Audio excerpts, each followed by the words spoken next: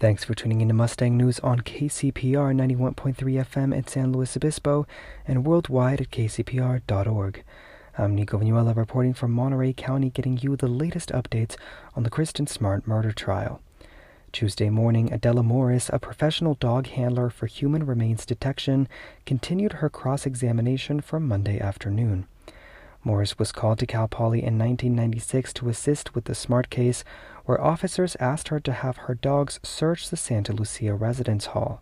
Her two dogs alerted separately on the left side of Paul Flores' dorm room, indicating that they had both picked up a scent of human remains. On Tuesday, Sanger continued his cross-examination from Monday afternoon by asking Morris about the volatile organic compounds that need to be in the air for dogs to detect the scent of human remains.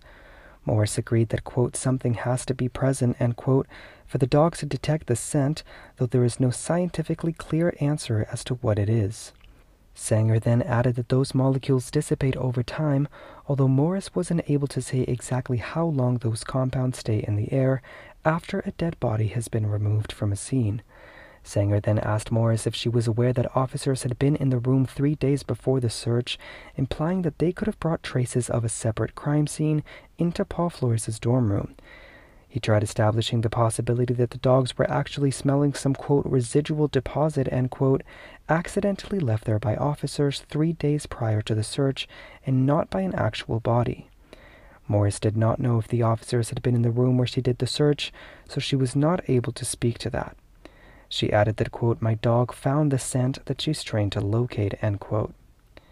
Ruben Flores' attorney, Harold Misig, then questioned Morris about how she's able to interpret her dog's body language. Morris explained that her dogs exhibit behaviors such as slowing down or changing their breath to indicate that they're interested in certain areas, and that their trained alerts indicate that they have found the scent of human remains. Misig also listed off some cases that Morris participated in from her CV, which he called unsuccessful since she didn't actually find remains. He also told Morris, quote, in 1996, Kristen Smart case, you found no body, end quote, to which she replied, that is correct, end quote. Next on the stand was Wayne Behrens, who also participated in the search in 1996 as a dog handler. Behrens testified that his dog Sierra was the first to enter the Santa Lucia building that day, and that she alerted to the left side of Paul Flores' dorm room as well. On Tuesday, Behrens said that he recommended that Morris come in with her dogs to do a second blind test in Santa Lucia. Morris's testimony indicated that she ran 2 blind tests with her 2 dogs, and that both of them also alerted to the left side of Paul Flores' dorm. During his cross-examination, Sanger questioned Behrens about the chemistry behind what volatile organic compounds dogs smell that lets them identify it as human remains. Like Morris, Behrens said that he could not speak to what the compounds are and made reference to some discussion by current scientists on what it actually is that the dogs are smelling when they identify human remains. Sanger also asked Behrens if he was aware that officers had been in the room 3 days before the search, again implying his theory that the dog may have been alerted to some sort of residue that officers brought in with them from a separate crime scene.